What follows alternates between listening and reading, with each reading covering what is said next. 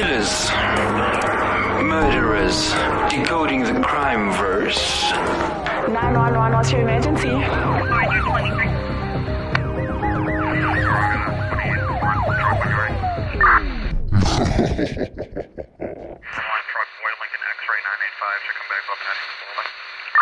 Hello, and welcome back to another episode of Decoding the Crime Verse. I am Danny, and I'm joined with... Yeah, let's go. I realized he wasn't going to introduce himself until I said that. Because clearly he needs a little bit of assistance. Dun, dun, dun. Dun, dun. Yeah, well, as promised, we have an assassination for you. Da da da da. Da. And I think I've now sparked Dun, Nash's dun. interest in Roman history. I literally, even like after a year, I still want to go and sit down and watch other videos and actually see what So happened. there's this trend on TikTok that went around where girls would ask their boyfriends/husbands how many times a day they thought about the Roman Empire.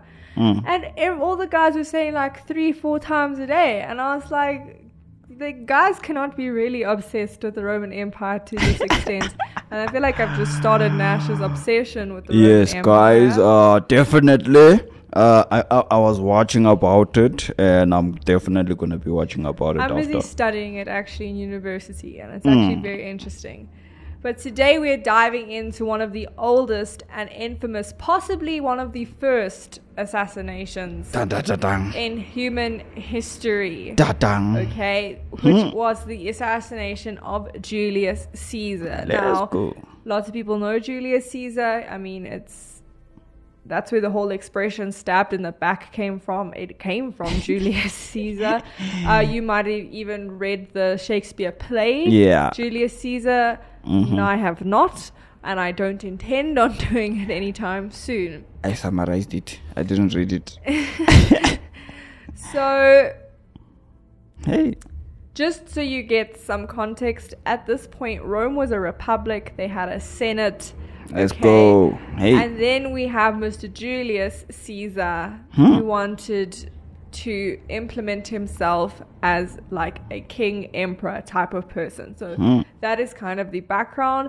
And so for centuries, we've been told that two Roman senators called Brutus and Cassius masterminded the plot to butcher Julius Caesar on the Ides of March.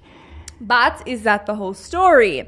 Did the brains behind the conspiracy actually reside somewhere else entirely in one of Caesar's greatest allies? Now, you see, this is another thing. These were senators.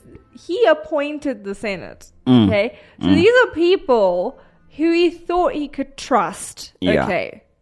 That's number one. You know you've messed up when the people you appoint yourself are wanting to kill you. Yeah. Okay? Because it's not like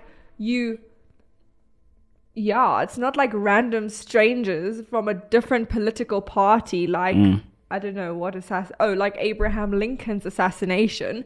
Yeah. This is people who were supposed to be on your side. Ish. Anyway, it was the morning of the 15th of March, 44 BC, okay? The Ides, which was what was basically called the middle of the month.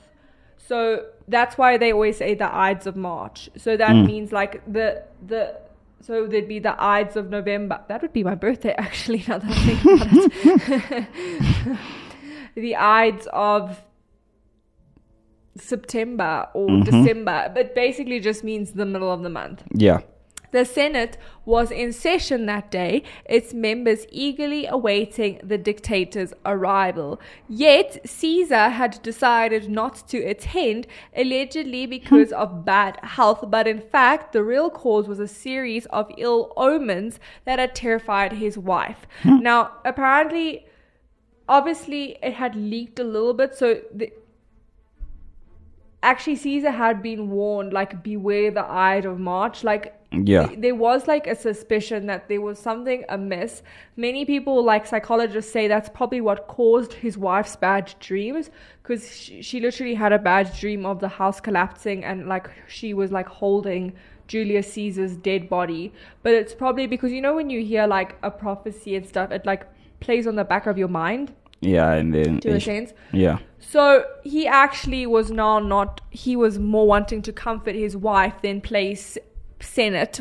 So he actually was going to stay home, which obviously would have thrown the whole assassination plan down the toilet. Hey. However, Decimus changed Caesar's mind. Caesar decided to go to the Senate meeting after all.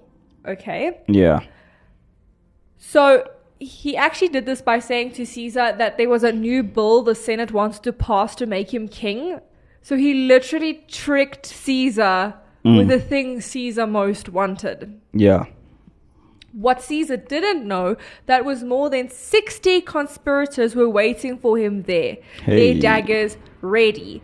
Decimus, however, was all too aware he was one of the plot's ringleaders, and his actions that morning were about to change the course of history. Now, 60 people involved in assassination plot. I mean, normally when you think of assassination, you think of a group of like 10, 20, not even 20. I'd say that's a like lot. 5 people. Yeah. You want to keep it like a closed circle because you don't want it leaking. But 60 people, and note that there were only like 300 senators that day that showed up. So 60 out of those 300, that's like a lot. I'm too tired to do math in my head right now, but it's quite a percentage. Anyway, it's like 20%. Sorry, my brain did the math anyway. It's like 20%. Caesar was fond of Decimus. He was a long-time comrade in arms and trusted lieutenant. And he let him speak. So he trusted Decimus when Decimus was like, yo, dude, they're going to appoint you as king. Like, you better, like, if you don't come, then they're not going to pass the bill, etc., etc. Despite this, most historians have traditionally cast Brutus and Cassius as the brains behind the conspiracy. They tend to omit Decimus. Even in Shakespeare's play, Decimus is not actually there. Well, he's there, but he's renamed. So it's like the character's not exact. Yeah. Yet Decimus was key. His motives are less opaque than most think, and his behavior shows just how well organized and the conspirators were. So to give some context, by 44 BC, Julius Caesar was the most famous and controversial man in Rome. A populist political star and great writer, he excelled in the military realm as well, pulling off a lightning conquest of Gaul, roughly France and Belgium, where that is today, as well as invaded Britain and Germany. And this was between 58 and 50 BC. When his enemies, the old guard in the Senate, removed him from command, Caesar invaded Italy and went on to total victory in a civil war that ranged across the Mediterranean. So, I mean, he's a pretty talented military general. Yep, definitely. His challenge now was to reconcile his surviving enemies and to convince staunch Republicans to accept his power as dictator. This is a daunting task. In the civil war between Caesar and the Roman general Pompey, Brutus and Cassius both supported Pompey, okay, and then later changed sides. So they were not on Caesar's side in the beginning. They were with Pompey, okay. So already you can see that their history is not a great one. Yeah. In contrast, however, Decimus backed Caesar from start to finish. So I think his betrayal is probably worse than Brutus and Cassius, because this is like a lifelong, this is like your childhood friend suddenly wanting to kill you. During the conflict, Caesar appointed Decimus as his lieutenant to govern Gaul in his absence. At the war's end in 45 BC, Decimus left Gaul and returned to Italy with Caesar. This is where things now started to turn a little bit sour between the two. Between September 45 BC and March 44 BC, it's weird that the numbers are counting down. I forget that this is because it's BC. Because it's going towards the birth of Christ. So 45 happened before 44. It's like weird in my brain. But anyway. It was during this time that Decimus changed his mind about Caesar. We don't know why, but it probably had more to do with power than principle. Hey. So just a few theories. Perhaps what moved Decimus was the sight of the 2 triumphal parades in Rome in autumn 45 BC that Caesar allowed his lieutenants in Spain to celebrate against all custom, but Caesar didn't grant the same privilege to Decimus for his victory over the fierce Gallic tribe. Or perhaps it was Caesar's appointment of his grandnephew Octavian, who later becomes Augustus. Augustus basically then became the first emperor of Rome. He was Augustus Caesar. Okay. And Octavian had the whole, the war between Mark Antony. And then Octavian wins, and then that's when he gets appointed Augustus. So there's lots of drama in Roman history. Let's just put it that way. Anyway, so he appoints Octavian as his second in command in a new war in 44 BC against Parthia, I think, which is roughly ancient Iran and Rome's rival in the Eastern Mediterranean. Okay, so you can understand maybe he was a bit upset because during this time, instead of being Caesar's command, after being so close with Caesar, he had to stay behind and govern Gaul. And he's like, why didn't you take me when you're appointing your little stupid nephew guy Octavian? Why didn't you take me? Or it could have been, why aren't you allowing me the same privileges? Do you get what I'm saying? It's kind of like bitter resentment towards him. Yeah. However, whatever his motives were, once he turned on Caesar, Decimus was indispensable. So he now made up his mind. Now, you see, this is the thing. My gran made a joke. My gran's a history teacher. She said, ancient history, especially Roman history, was not won by politics and democracy. It was by assassinations and plotting. That's just the way things worked back in those days.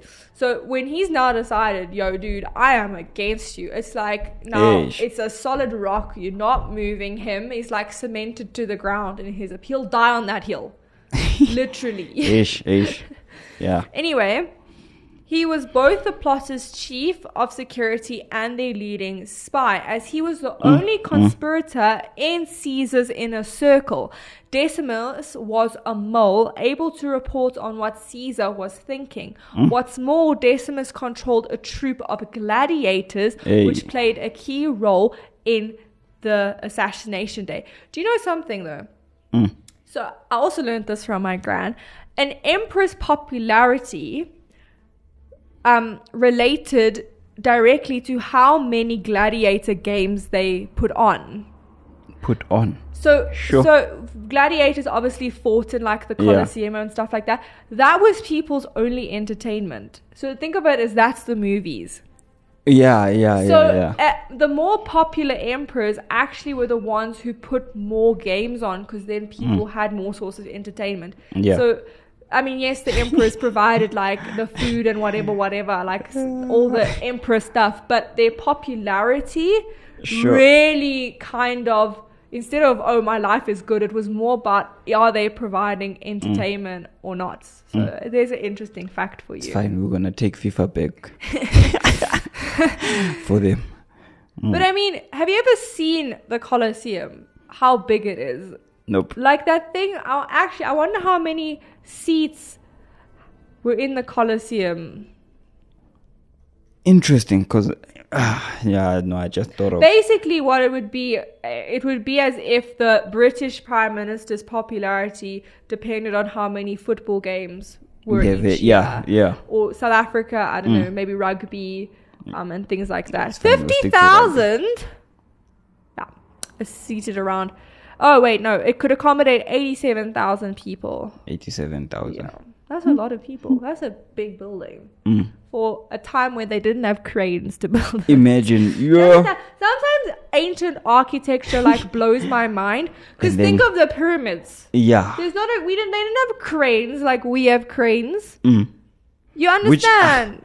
And then you find out that they are architect and their structures are even stronger than Do you understand? some of. Like, you understand? Those pyramids haven't moved an inch for how many years? Like, they're there. No one. We can't even figure out how they built them. Think about it. Even in Peru, the Incan and the Mayan temples still stand. I mean, they've got like plants grown over them. Imagine. Whatever.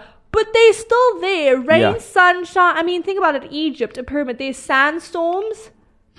Those things are still standing. I just don't. It just blows my brain. Like we were in a British museum in England, and they had this. I don't even know how they got it inside the museum. This gigantic column that must have been the column for something, a building or. But the detail of the carving on that column, I just don't understand, because that would have had to be done by hand. Yeah.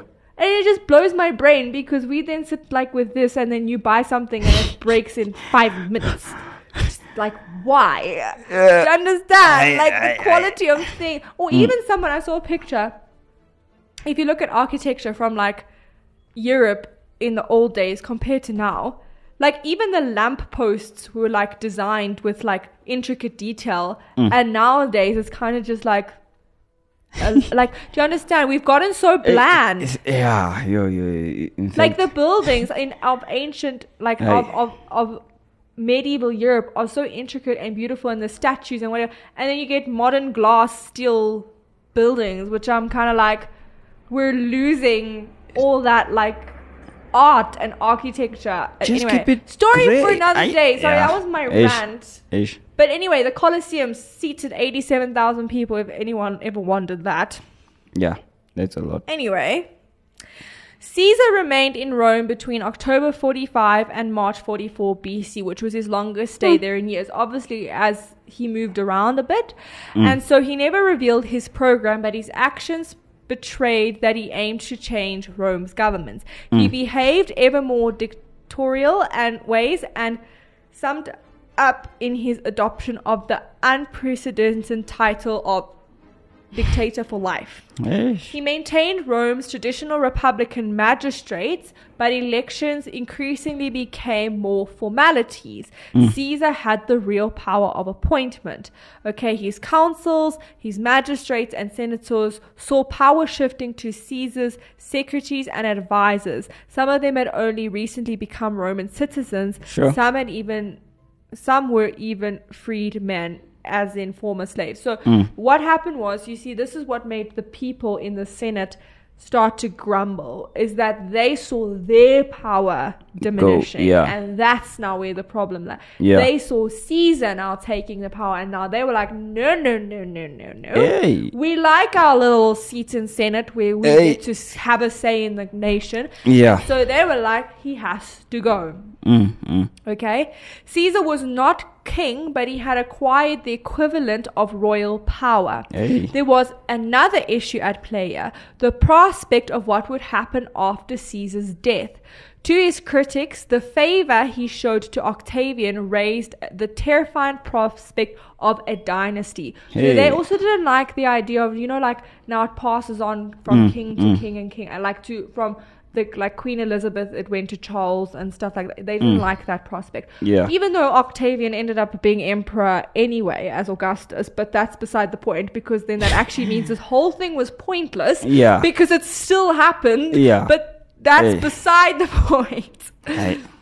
Some Romans responded to Caesar's growing flattery. They voted him a long stream of honors, including most egregiously naming him a god, with plans afoot for priests and a temple. Interesting. I'm pretty sure the month of July is named after Julius Caesar, if I'm not mistaken, and August is named after Augustus. You understand? And August is Augustus. Okay, that's interesting. Yeah. So January, June. No, you know what, guys? I'm going to go and look at all the history and see what's happening in every single department, and then I'll tell you. Others, however, decided he had to be stopped, and so they decided on assassination.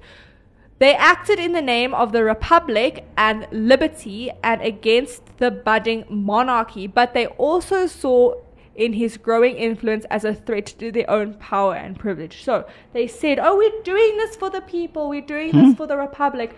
But, they were really doing it to keeping themselves in power. Plans to assassinate Caesar were attested as early as summer of 45 BC, but the conspiracy was struck on the Ides of March, did not gel until February 44 BC. So people had been trying, but then the idea for the Ides of March came up in February. Yeah. And like we said, 60 men joined it. According to a latter writer, Seneca, the majority of the conspirators were not Caesar's enemies / former allies of Pompey, but his friends and supporters. That certainly can't be said, however, for Brutus and Cassius, the best known conspirators. That's probably why they painted as the best known conspirators, because they had the background of being his enemy. Cassius was a military man and a former Pompey supporter who despised Caesar's dictatorial ways. As for Brutus, he was hardly a friend of Caesar. Brutus's mother was Caesar's former mistress. However, Brutus supported Pompey until the latter lost to Caesar in the battlefield of 48 BC, at which Brutus switched sides. He promptly betrayed his ex-chief by providing Caesar intelligence about the likely whereabouts of Pompey, who had escaped after the battle. Afterwards, Caesar rewarded Brutus with high office. In the summer of 45 BC, Brutus divorced his wife and remarried. His new bride was Portia, who's his cousin, first of all, and more importantly, the daughter of Caesar's late arch enemy, Cato. So you can already see there's some trouble here. Crucially, in the winter of 44 BC, Caesar's opponents began calling on Brutus to uphold the tradition of his ancestors, who included the founder of the Roman Republic, Lucius Junius Brutus, the man who had led the expulsion of Rome's kings hundreds of years ago. So it was through a combination of pride, principle, and perhaps love for his wife that he turned on Caesar, because people are like, no, you have to stay true to your roots. You can't now support someone who is a king when your ancestors fought so hard to get rid of a king. Yeah. With generals such as Decimus, Cassius, and Caesar's veteran commander Trebonius involved, one would expect nothing less than military precision. The assassins chose to end Caesar's life themselves rather than hiring killers, a decision that showed their seriousness of purpose. And by striking at a Senate meeting, they made it a public act, which turned it from a murder to an assassination. That it was a professional operation, it even reflected the killer's choice of weapon. Sure. Caesar's assassins attacked him with daggers and not swords, because swords were too big to sneak into the Senate house and too unwieldy for use in close quarters. In particular, the killers used an actual military daggers that most Romans had. Yeah. Military daggers were not only practical weapons, but honorable ones. Okay, Caesar's supporters later called the assassins common criminals and accused them of using a scythe, which is a short curved blade that had negative connotation of a switchblade or a flick knife. So basically, it's the same knife that is on the communists' emblem. It's that like knife that looks like this. Yeah. So, no one can see what I'm doing, but that's what I was doing. I was drawing the shape of the knife in the air. Picture it in your mind. So in 44 BC, Brutus issued a coin that celebrated the Ides of March with 2 military daggers. Okay, obviously they wanted to make sure that they were seen as assassins and not murderers. The assassins took place about half a mile away from the forum in Pompey's Senate house, ironically built by Caesar's great rival. It was part of a huge complex including a theater, a park, shops and offices, and gladiatorial games took place in the theater on the Ides of March, which gave Decimus an excuse to deploy his gladiators near the scene. Okay. Their real purpose was a backup security force. As a general, Caesar had a bodyguard, but he made a point of dismissing it after returning to civilian life in Rome. He wanted to seem accessible and fearless. What's more, only senators could enter the Senate meeting, so most of Caesar's the rest of his entourage would remain outside the building. Okay. This made the dictator uniquely vulnerable inside the Senate house. Still, Caesar had appointed many of the senators personally, and they included military men. If they came to Caesar's aid, they could overwhelm the assassins. So there's many things that could go wrong. However, the assassins' response to this threat was to attack at speed, isolate their target before striking. Even before Caesar took his seat on the tribunal, which was kind of like a throne, several assassins stood behind the chair while others surrounding him as if trying to grab his attention. The truth is that they were forming a perimeter. So they didn't have like a person there like, no, Brutus, you're going to be the one to kill him. It was kind of like, whoever can get a knife into this man's chest, do it. Then the attack sprang into action. Tullius Cimber, a hard-drinking scrapper of a soldier whom Caesar favored, held his hand out disrespectfully and pulled on Caesar's clothes, which then revealed his shoulder, where then Casca stabbed him. However, he missed and just grazed Julius Caesar's shoulder. At this, he said, "Why this violence?" Caesar tried to fight back, He stabbed Casca with his stylus, which is basically a small writing utensil, and managed to get back up.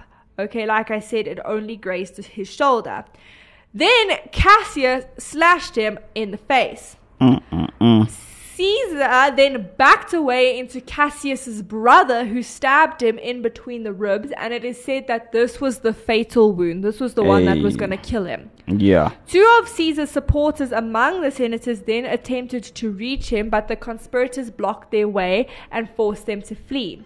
Caesar tried to flee, but the rest of the conspirators crowded around him and attacked. Decimus wounded him in the thigh, and he fell to the ground before Brutus then stabbed him between the legs. And it is reported but not confirmed that then Caesar said to Brutus, "You too, child."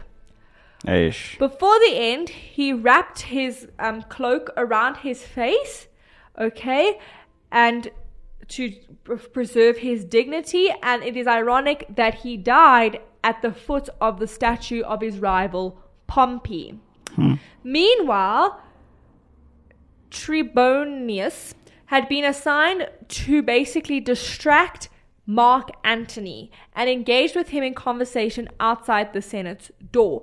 Antony was a veteran soldier who was strong, dangerous, and very loyal to Caesar. So if he'd been in the Senate room, then there would have been issues because he would have gone to Caesar's aid. With Mark Antony detained, there was little Caesar could do to defend himself. It probably only took minutes for him to die, succumbing to what most sources state as 23 stab wounds. Yeah, because after actually the last stab in between his legs, and then he pulls the cloak over himself, all the other senators decided to have a go at him, and then people just randomly started stabbing him.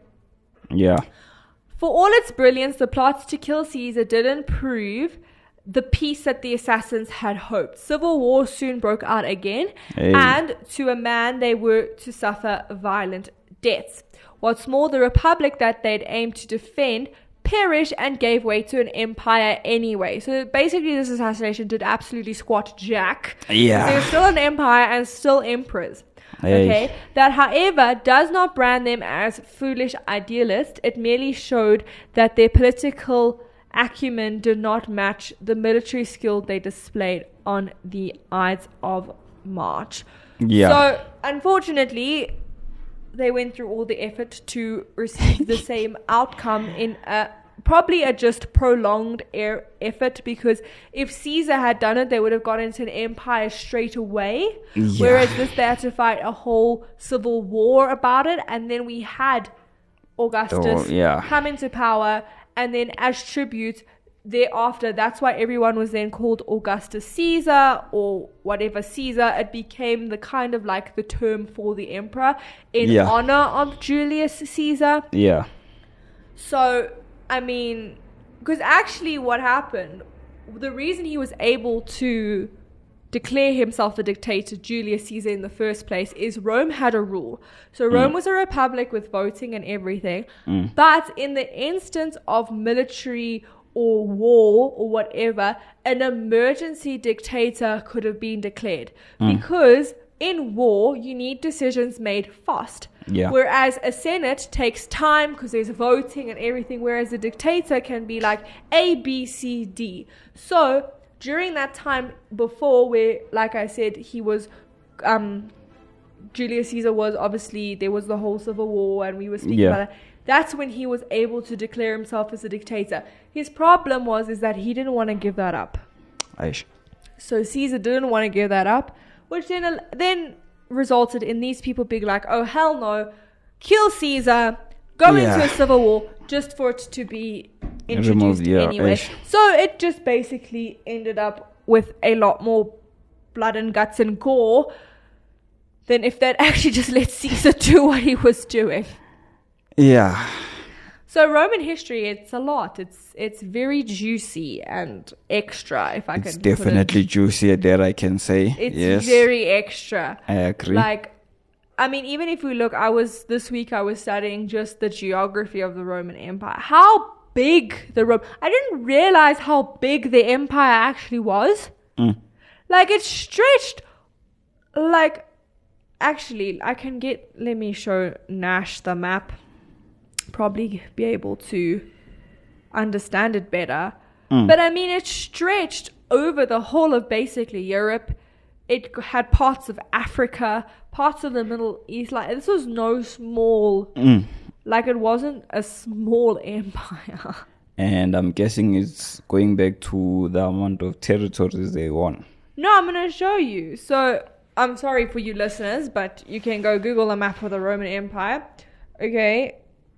I'll show you. I've lost my mouse. Oh, there's my mouse.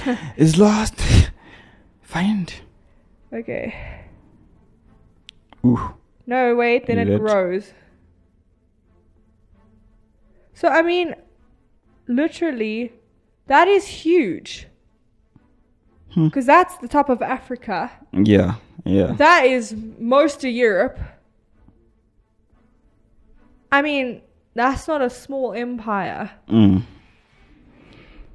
People are probably even traveling by boat to go on the other side.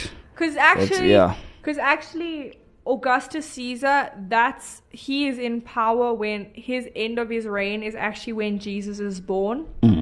So then we start to go into then obviously AD instead of BC. Yeah. But I mean, this empire was not a small thing. I mean, they basically, to them, they ruled the known world. They ruled everything they knew existed. Yeah. They obviously didn't know about like the North Americas and stuff like that because in those days.